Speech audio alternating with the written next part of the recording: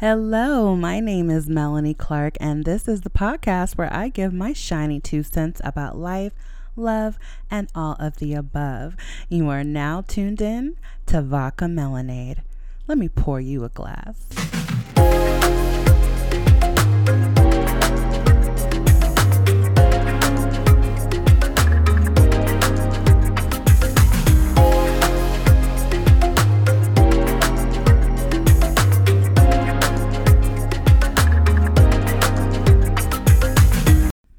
What's up, everybody? Welcome back to another episode of Vodka Melanade.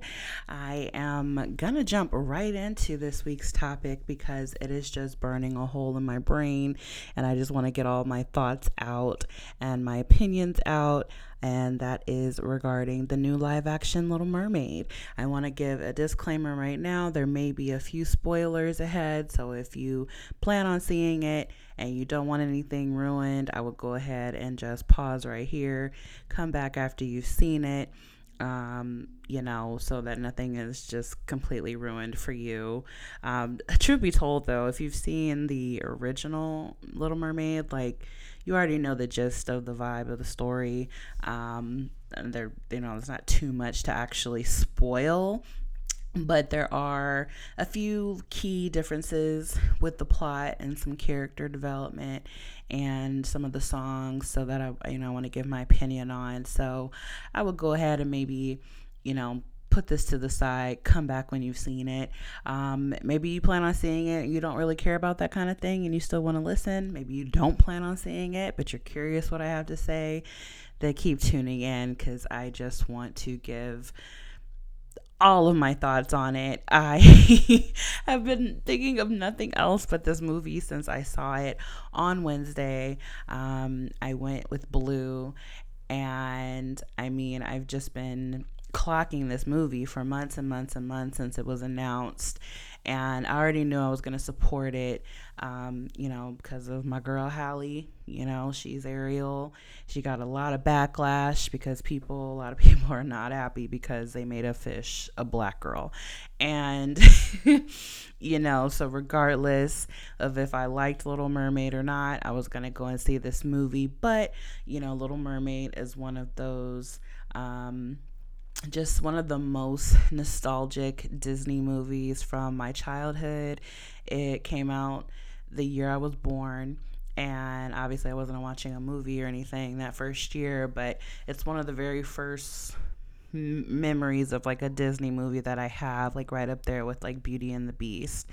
And so it just does have a special little place in my heart, and just the heartstrings of oh my God, it was just pulling on my heartstrings the entire time I was sitting there watching it. It is truly, truly just a magical story, and reflecting on the original from back in the day and then just seeing it in a new light now. It's just one of the more magical Disney movies that they've put out. Now, we saw a really, really late, not really late, but when you're over 30, a 10 o'clock movie on a weeknight, when you got to get up and go to work, is late. But we went, and it wasn't too crowded in the theater, which I love. Now it's been a long time since I've gone to a movie premiere weekend. That's definitely not my jam anymore. But but seeing it within a week of it being released is it's an accomplishment for me. But I wanted to make it a point to go ahead and see it. Number one, just to support it and make my little small contribution towards the opening week numbers, but also just is really, really hard to duck and dodge footage and clips and spoilers and things online. So I wanted to go ahead and just get it out of the way as soon as I could, just so nothing was revealed to me before I could lay my eyes on it. So I'm glad we went when we went, but it, luckily it wasn't too packed. And I wanted us to go see it 3D, but I did read a couple of reviews where it was it's not like super duper worth the price for the 3D, because if you do that, it's honestly, it was like 60 something dollars for 2 tickets, and we were like, I don't need to feel like I'm really under the water. Or maybe I do for that price. I mean, shit, they should be waterboarding us for 60 something dollars. But we just decided to see the regular old standard, and it was perfectly fine. It was definitely fine. Maybe it would be nice in like regular standard IMAX, like on a huge, huge screen, but that's just me being nitpicky. But yeah, so again, if, you know, most of us are familiar with the story, so but I hadn't seen the original in a very, very, very long time, probably like 20 years, 20 plus years. I haven't seen it. And I almost watched it ahead of time just to kind of refresh my memory, but I'm actually glad that I didn't. Because it just made it that much more exciting to revisit. Like, oh yeah, that's what happens. Oh yeah, like I forgot that, you know, blah blah blah blah blah. So it was just really, really nice. Okay, so it's funny because my review and my thoughts of this movie really came in waves. Like the first night I saw it, I mean, I couldn't shut up about it. It was like the most perfect movie ever. You know, it brought tears to my eyes, literally. I was sitting there like, I need a freaking tissue, and Blue's like, "Are you okay?" And I'm like, "Yes, I am. It's just so touching, you know, and just so beautiful and just so nice. It's such a big deal." So, you know, the first night, you know, you asked me, this movie just, you know, it was just the perfect movie, right? Then I slept on it, and the, what I call the nostalgia goggles were taken off, and I was able to, you know, give it a more honest opinion. And then, you know, a few more days went by, and I was like, okay, like, you know, actually I think kind of think about this would have been better, or I didn't really like how they did that, or, you know, I'm giving it a second thought, maybe I really do like this character, blah blah blah. So it just, I don't know, it was just coming in waves. So you know, for nostalgia's sake, it was just amazing to see, you know, and hear those classic songs like Under the Sea, Part of Your World, of course. I mean, honestly, that clip of Part of Your World got leaked months ago, so it wasn't like a complete surprise, which I hate that it got leaked, but it was still really, really enjoyable and just so stunning to see. And Under the Sea, I mean, oh my god, that whole scene, it's my favorite in the whole movie by far. It was just so well done, so vivid, so colorful, so fun. You know, just, and it was really updated in a really nice way, but it still kept the core of what made it so fun back in the day. But it was just like, it's just stunning visually. That whole scene is my ultimate favorite. And they did add a few more songs to the movie. Some I feel were a little unnecessary. They gave like kind of a rap song to Scuttle and Sebastian, which kind of came out of freaking nowhere. I'm like, what is this? And it was a little grating on my ears. It was very obviously heavily written and influenced by Lin-Manuel Miranda. It had that Hamilton feel to it, and it was just, I think it could have been taken out. It was very, very long too, or maybe it was just dragging because it was giving me a headache. But it just, I think it was mostly because the, you know, person who was playing Scuttle is Aquafina, and I think I already talked about my feelings about her in a previous podcast. You know, not thrilled to hear that she was part of this project. She's very grating. She was okay. I was tolerating her until this song came out, and it was just like, oh my god, like, just shoot me, let's just end this. So, you know, that was kind of difficult to go through, and I was doing very well with her up until that point, but I feel like they just pushed me over the edge, forcing me to listen to this song. And thank god it was a duet with Sebastian, who was played by David Diggs, because he kind of balanced it out a little bit. But yeah, I'm wondering those of you who have seen the movie, what you guys think of that particular track, because I feel like there's a pretty big split down the middle of people who are like, oh God, I love it, and then people who just absolutely hated it. It was definitely, something they came up with from scratch. It has absolutely nothing to do with the original. They just included it in there for creativity's sake, I guess. This one girl, she put it completely into words. I couldn't even find the words, but she described it so perfectly. She was like, it was just like an assault on the ears. It was startling. It came out of nowhere, but it's one of those songs where I feel like she was saying, like, the kids are probably going to really latch on to.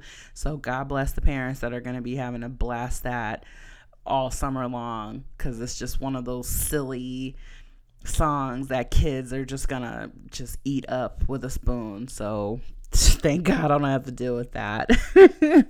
But now individually, like, as far as characters go, when I went into this, I didn't really have an opinion on the actor who played Prince Eric, and let me really remember what his name is. It's Jonah Howard King. So I never heard of him before, never seen any of his projects. I'm sure he's done a lot of things, but I didn't really have an opinion on him going in. And when he first appeared on screen in the first couple of scenes, I was still very neutral. But as the movie progressed, I was like 100% team Prince Eric. He did such a good job. He was very charming, very sweet, just very endearing. And he had these huge crater dimples on his face that were just too adorable for words. And it was like every scene they were just getting deeper and deeper, and I'm like, oh my God, like these dimples are like as deep as the ocean, which is hilarious. But what really did it for me was just the chemistry between him and Hallie. Like, it was just like a breath of fresh air. They just pair really, really well. And I think they selected a really good actor to portray Prince Eric, because to me, he is one of the more interesting princes when it comes to Disney movies. One of the more layered characters, I believe. And I was reminded of that as I was watching Prince Eric. So I really, really love what he did with it. He actually got a song as well. They, created a song for his character. It it was okay. When I first saw it, I was like, okay, that was a little unnecessary. I'll never get those 5 minutes back. But upon, listening to it again, and then, like I said, it took a few days for all my thoughts to kind of simmer down and settle in. I'm not mad at it. He can carry a tune. He's not like the best singer in the world, but the song fit him. You could tell they wrote it for him.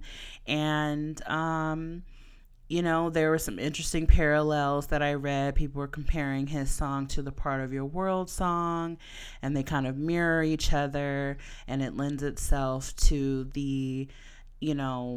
I guess, to the plot of they're from separate worlds, but they're very, very similar.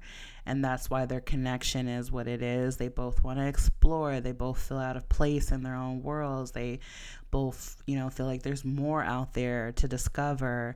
They're very adventurous and curious. So that song was like his version of Part of Your World. And when I looked at it like that, I was more accepting of the song, and I was like, okay, I can see why they included it. Maybe if and when I go see this again, because I feel like I have 2 more times in me to see it in the theater, just to really I don't know, take it all in. I think I can see it 2 more times and still be perfectly entertained. But yeah, when I go see it another time, I'll give it another shot in context and see, how I feel. But that little review that I saw, it definitely did put that into perspective. I feel like Ursula, this character, I mean, what Melissa McCarthy did with it, I now with her again, I didn't really expect anything. I didn't think she'd do a bad job, but I wasn't sure how she was gonna play it. Like, was it gonna be campy? Was it gonna be really sinister and scary? Because when it comes to Melissa McCarthy, like, I see her in one of two ways. My first way I look at her is when she played Suki on Gilmore Girls, and she was really sweet and like clumsy and charming and cute. And then there's like the other side where I think of how she was in Bridesmaids, and it's like raunchy and like hilarious and slapstick and like kind of gross. So I wasn't really sure what she was going to do with Ursula, but I think she did a really, really good job. It was a little cheeky, a little sarcastic. There was like that little bit of, delivery that you can find in a typical Melissa McCarthy role. But there was a lot of depth that she gave the character. And there were some moments where she was genuinely scary. I mean, like in the beginning it's like all fun and games, but then things take like a more serious turn towards the end, and I was like, oh shit, like she's not effing around here. Like, yeah, Ariel girl, you better watch out.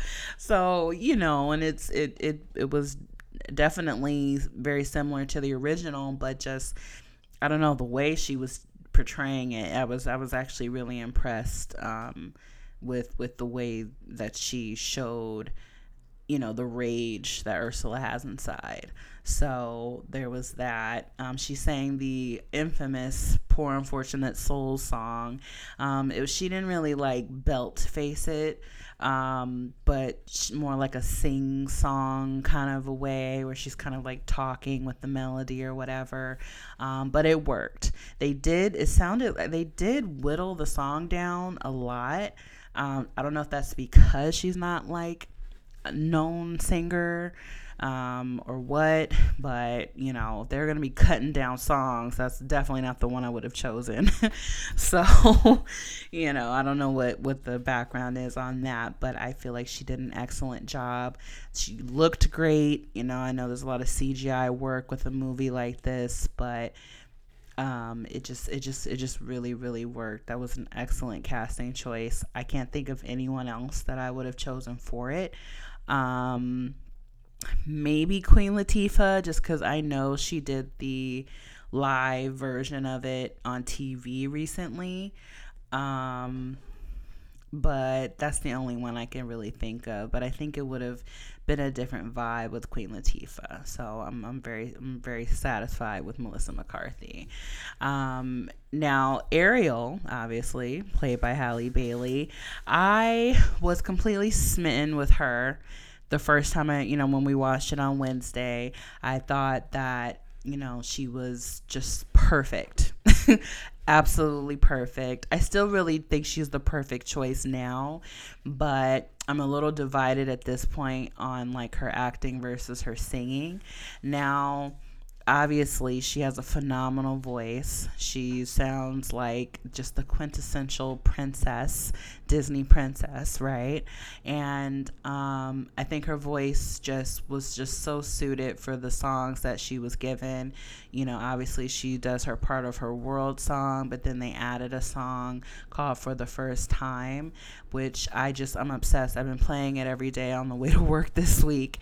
It's such a really nice song, and it just kind of, I don't know, it just kind of goes just deeper into how she's feeling when she gets her legs and she's on land, and that first day of just trying to get acclimated.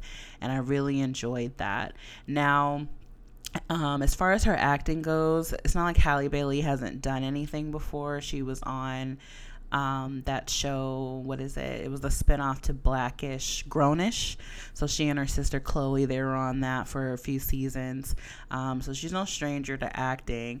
However, there were some points in the beginning where it seemed a little stiff. But I kind of chalked that up to the fact that she had to do almost all green screen work. If there was anything underwater, she's talking to a puppet, or somebody in like a bodysuit, like so mostly nothing that she's speaking to that you see on screen was actually there. So I'm kind of chalking it up to that. But let me tell you, when she got out of the sea, got her legs, even without her voice, I found her to be a really striking actress. She was able to just convey so much emotion, so much like passion, and so much curiosity, and a little bit of a sense of humor. She was able just to have all that come through on her face, and I think that's really difficult to do, but she did it perfectly. And the chemistry between her and Jonah, played Prince Eric, I mean, for her to not be speaking, it was just, I mean, I was cheesing the entire time. There was just such like an innocent, playful, but still smart and like adventurous spirit just lying right beneath the surface of her eyes. And it just shone through the entire time. And you could like see Prince Eric falling for her in real time, and it just seemed so natural and organic, and it was just so nice. The Kiss the Girl scene, that the another infamous song from the movie, so cute, so sweet, so beautiful, the way that they did that scene. And I'm sitting there, there's like tears in my eyes, I'm blushing, I'm like looking at Blue like, can we do this, like can we go on a little rowboat and spin around, it's so cute. Like it was just so magical and just beautiful to see. But I think that's where her acting really shone the brightest. And that's not a dig, I just think that you could just kind of tell in a lot of scenes prior to her losing her voice that she wasn't really seeing what she was talking to. So it just didn't seem as organic as the other half of the movie. But I don't really, it didn't take away from the experience of the movie in any way. It's just something that I noted. I can be a tough critic sometimes, so that's just me, again, just being a little nitpicky. But overall, I think that all the casting decisions were stellar. I can't think of anybody else who I would think. I loved the, there's a little bit of colorblind casting. The queen, the mother, Prince Eric, she was black. However, in this storyline, he's adopted. So he was like found as a young boy. Now I'm gonna watch the original Little Mermaid so I can jog my memory, but I don't remember Prince Eric being adopted in the original. But in this, I don't know, correct me if I'm wrong, but it seemed like it was a different vibe in this movie, where they specifically said that, those weren't his parents, but they found him when he was younger, and they've just been raising him as their own. And that lends itself to why he feels out of place, and he doesn't feel like, this noble, blue-blooded, royal, man. He feels like there's something else out there that he relates to. So I don't know, I can't remember. I mean, again, I was a kid, so maybe I wasn't paying too close attention, but I like that aspect. I love the woman who played his mom. And the plot of the movie is Ariel loses her voice, she has to go on land. Doesn't lose her voice, but she signs her or gives her voice away in exchange to be able to go on land and live as a human. And her assignment is to get Prince Eric to kiss her, and then she can stay up there forever. But if not, then she has to go back down and basically like be owned by Ursula. So two distinctions in this plot, which I thought were interesting, was the first thing. In the original movie, Ariel signs her the contract that Ursula gives her like physically signs it with a pen, and you see her sign her name Ariel. Now people are like poking holes in that storyline, or they have been saying like, well, technically if Ariel can write her name, I mean she can read and write. So when she gets up on land, she could just get a piece of paper and a pen and just be like, yo, Prince Eric, this is what went down. I'm a mermaid, but if you kiss me, we can change all that. And there's an evil witch down there who's just waiting on my downfall. So just make out with me and I'll explain everything. So she could just lay it all out and then the movie will be done, right?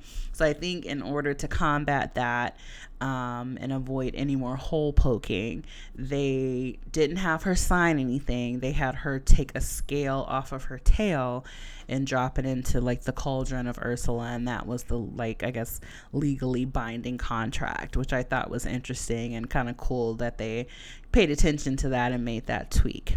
The other little thing they changed was so Ariel, in the moment where this spell is taking place, Ursula lets her know, like, get the prince to kiss you and you'll be fine. But behind Ariel's back, Ursula tweaked the spell to kind of give Ariel a little bit of amnesia about exactly what she's supposed to do or how she's supposed to keep, her human life. So she kind of erases the part of her memory that is supposed to be getting Prince Eric to kiss her.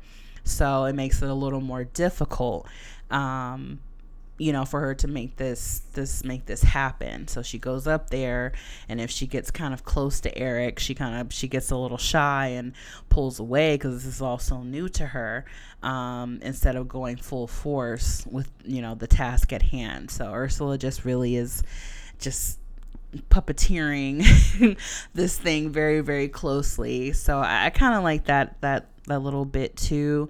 I mean, was it necessary? No. But was it fun and made it a little more exciting? Sure.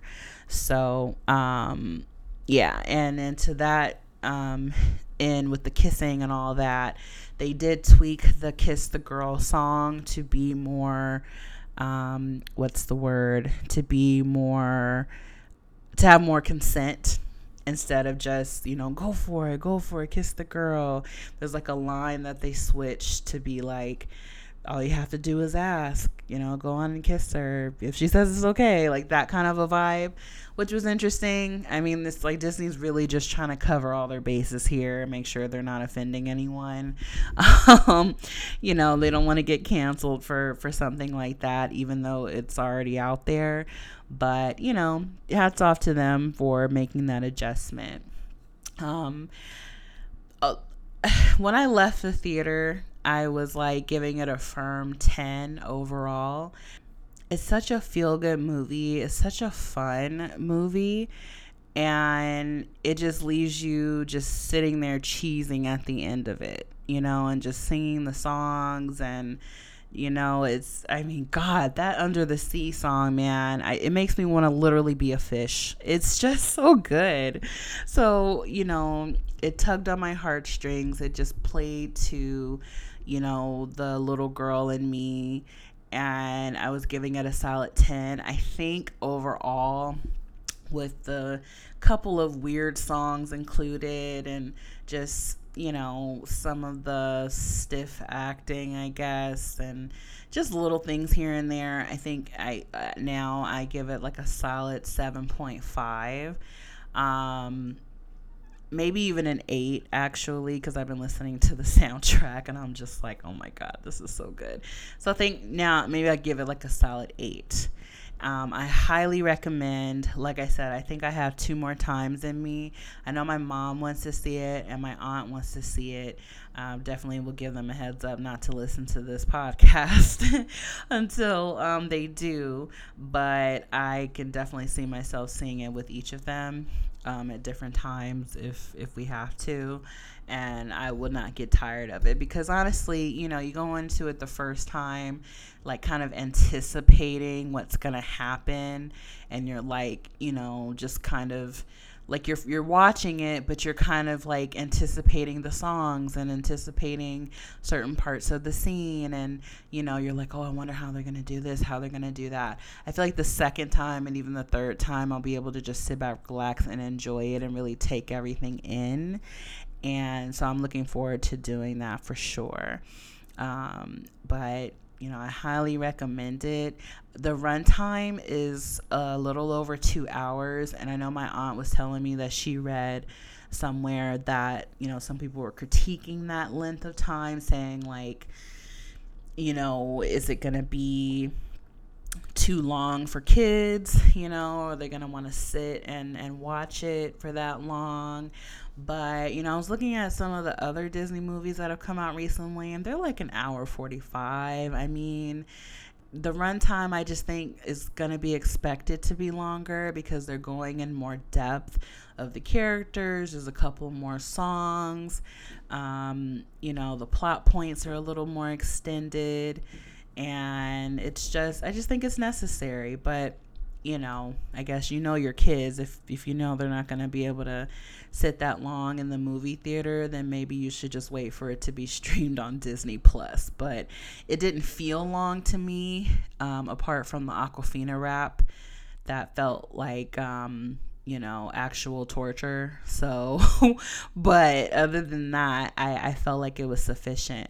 I mean, I wanted more, honestly. I wanted much more, because the time on land that she spends trying to get everything taken care of is like 3 days in the movie.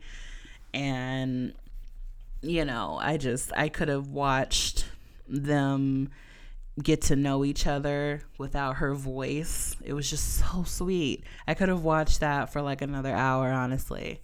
I want to see all the unseen footage. I just need all the content.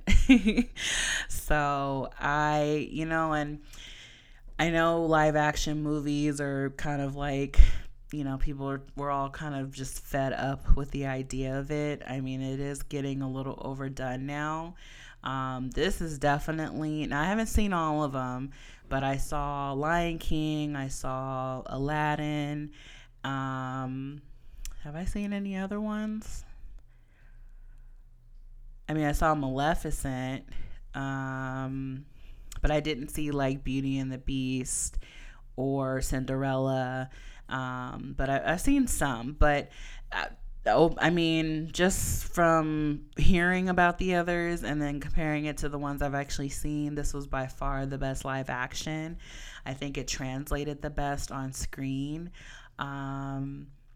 And I know some people have an issue with like the way the sea creatures looked. I guess they look too realistic, but I think it was necessary, because if this is supposed to be a live action, like the fish are gonna look like fish, the crab is gonna look like a crab. I don't know what you want here. It's like, it's not gonna be bright and cartoony like the cartoon. So I don't know why people have issues with that, but it didn't bother me.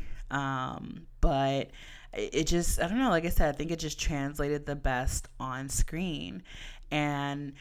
But I was reading something the other day of like a bunch of live action movies that Disney has coming down the pipe, and I am just like, there's a couple where I'm like, I could maybe get on board with that. But then there's some where I'm just like, are you freaking kidding me? So I heard about, and I've known for a while, that Snow White was going to be getting a live action remake. I believe Rachel Ziegler, the girl from the reboot of West Side Story, that's where I know her from. She's going to be in Snow White. I know that they were gonna do, like, I don't know if it's a spin-off or just like I guess it is like a spin-off. It's a live action Lion King movie just focused on Mufasa. And they're gonna do a Tinkerbell movie that's live action. I don't know if they're gonna use Yara Shahidi for that, which would be really cool, because they're coming out with Peter and Wendy. And she plays Tinkerbell in that reimagining. So I don't know if they're just gonna use her for that. If so, I'm on board. If not, I'll probably skip it. But even then, I can kind of see that happening. Now, I saw on this list Aristocats. If you know the movie Aristocats, it's a cartoon. It's about this well-to-do mom cat who has these three kittens. The mom, or the human that is their owner, she's like, she spoils them to death. I believe she put them like in her will, like there's like a lot of money that's going to be left for them once she passes away. And the butler and someone else, they like scheme together to get rid of the cat, so they end up out on the streets and they have to survive. They meet this tomcat named Thomas O'Malley, and he kind of shows them the ropes and helps them get back home. But it's like, it's completely animated, and these are house cats. I don't know how they're going to bring that to life. And that's just something I think they should just leave alone. There's just certain things that I just don't think is going to translate well. Another one they're going to touch is James and the freaking Giant Peach. This one is a classic. I know it's based on a book, and the original, it's like, it's the original was so charming, and it was so awesome because it was, it starts off with like, actual actors. There's an actual little boy and like people who are watching him. And then once it transforms into, what James and the Giant Peach is, he gets shrunken down and he ends up on this peach. I kind of forgot the storyline, but the rest of the movie is like this stop motion puppet, I don't know, like claymation kind of a vibe. And I feel like that lends itself to why the movie was so good. It was just so visually appealing. I don't know what trying to make it into a live action is going to do. I feel like that's just going to water it down and just make it so weird. I don't know how they're going to do that. Like, part of me is like, I'm still going to see it because, curiosity is going to be getting the best of me. But that's just something I think needs to be left alone. They're going to do, Hunchback of Notre Dame. I mean, God. The Sorcerer's Stone.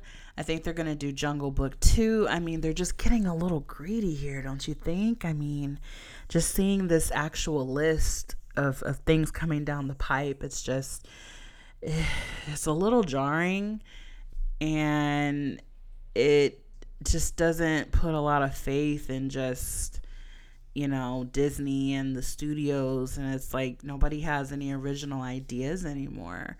I mean, I don't know. Maybe if they were all quality, but then you have stuff like Aladdin that wasn't really that good. The Lion King wasn't really that good. Not everything translates, and I just, just let people watch the originals if they want to feel something. You don't have to put millions of dollars into these lukewarm reboots. The sad thing is, no matter how lame they are, people are going to go see them, whether they seen the original or not. People just want to go see Disney stuff. But then it starts getting a little weird at Disneyland, right? Because right now you have the new Ariel. They have a character, actor who's going around Disneyland as the new Ariel, but then you have the regular Ariel who's still there too. So all these reboots, you have these like live action versions who are there, then you have the cartoon versions who are there. And it's like, do they just cross paths at the park? Do you keep one over here, one over there? Like, how does that work? I just think it's just getting a little much. But we'll see how the future of these remakes go. I'm just going to bask in the beauty that is The Little Mermaid. I can't wait to go back. I'm going to see how fast I can drag, someone to go see it with me again. I'm interested to know what you guys think. Have you guys seen it? Do you plan on seeing it? Let me know. Hit me up. Twitter, Instagram, @Vodka Melanade. I'd be really interested to know what you guys think. I haven't been excited for a movie like this in a very long time. I know the next movie I'm excitedly waiting is the Barbie movie.